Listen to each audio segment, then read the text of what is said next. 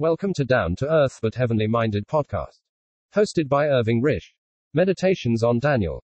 By James Boyd. Chapter 9, God's Word and Daniel's Confession. It is rather astonishing that in both the 7th and 8th chapters the vision is given to the prophet, and yet afterwards he required an interpreter that he might understand its meaning. Though he is said to have had understanding in all visions and dreams, chapter 1 verse 17. As regards the visions and dreams given to the Gentile, this is easy to be understood, for we would not expect God to put himself in direct communication with an idolater. The secret of the Lord is with them that fear him, Psalm chapter 25 verse 14, and he reveals his secret unto his servants the prophets, Amos chapter 3 verse 7. But here is Daniel, a man greatly beloved, and he has to be made to understand the vision that has been given to him.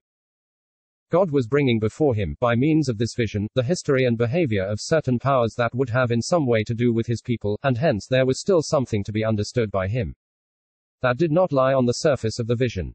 God loves to interest the hearts of his people in the things that are of interest to himself. It was surely a grief to the heart of the Lord to witness the indifference manifested by his disciples regarding the place to which he was going, when he has to say to them, "Now I go my way to him that sent me, and none of you asks me, whither goest thou?" John chapter 16 verse 5. They were more concerned about the place he was leaving, than they were about the place to which he was going, but as soon as the Lord was glorified, the place to which he had gone was everything to them. Daniel knew that God had little interest in the warlike activities of the kings of the earth, whoever they may be.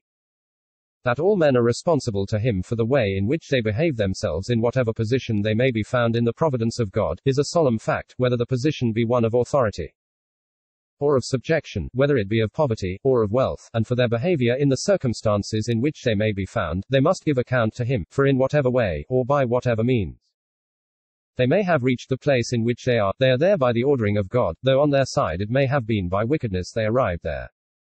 God takes account of the doings of all his creatures whom he has set in relationship with himself, but this does not mean that the behavior of a king has more interest to him than has the behavior of the subject.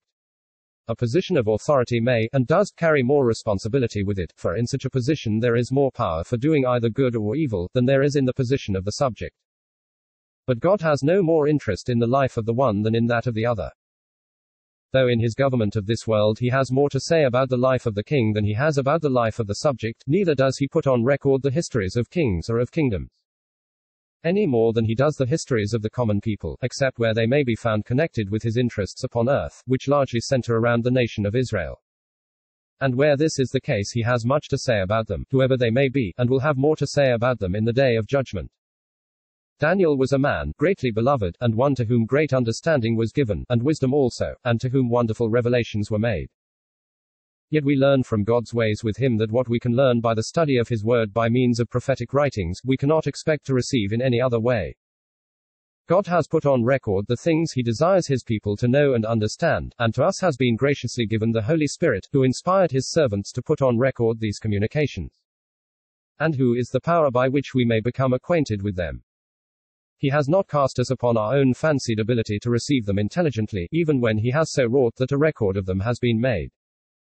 In Daniel's study of the sacred word, while under the domination of the proud and victorious Gentile, he, by the leading of the Spirit, had been directed to the prophecy of Jeremiah, where he found that 70 years were to be accomplished in the desolations of Jerusalem. And here we may learn a very valuable lesson. Most of those who have been brought to faith in Christ would be glad to be better acquainted with the Holy Scriptures, and perhaps we have cried to God about it, and desired to be led into deeper knowledge regarding the thoughts of his heart. But we may not have taken the means that he has placed before us, that we may lay hold of the coveted treasure. We are informed that the soul of the slothful desires, and has nothing, and how constantly are we being made to experience the truth of the saying, "But the soul of the diligent shall be made fat." God has, in his great grace and love to us, made manifest the thoughts of his heart, and we have a record of them.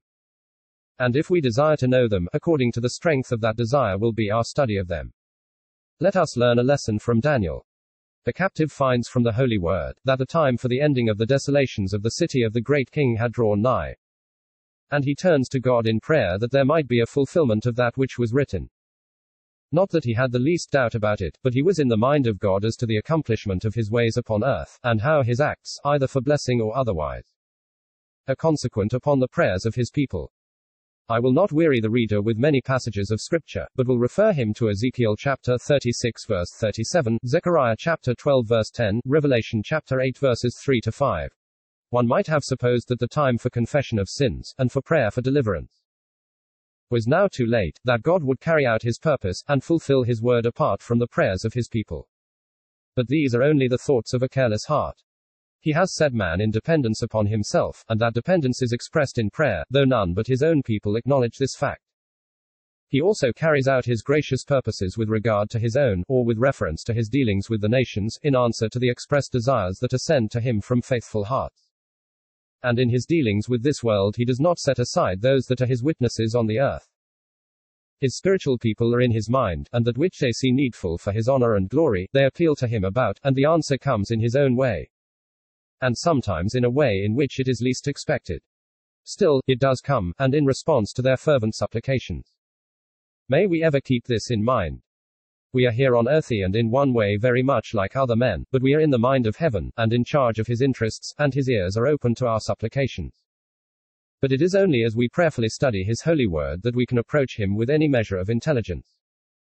But if Daniel approaches the heavenly throne, realizing that the bright sun of deliverance for the holy city was about to break through the dark cloud of his people's captivity, and if a joy fills his heart at the prospect, he must take into consideration in the presence of God that which had caused the vapors of the divine displeasure to spread themselves so thickly across the azure dome of heaven.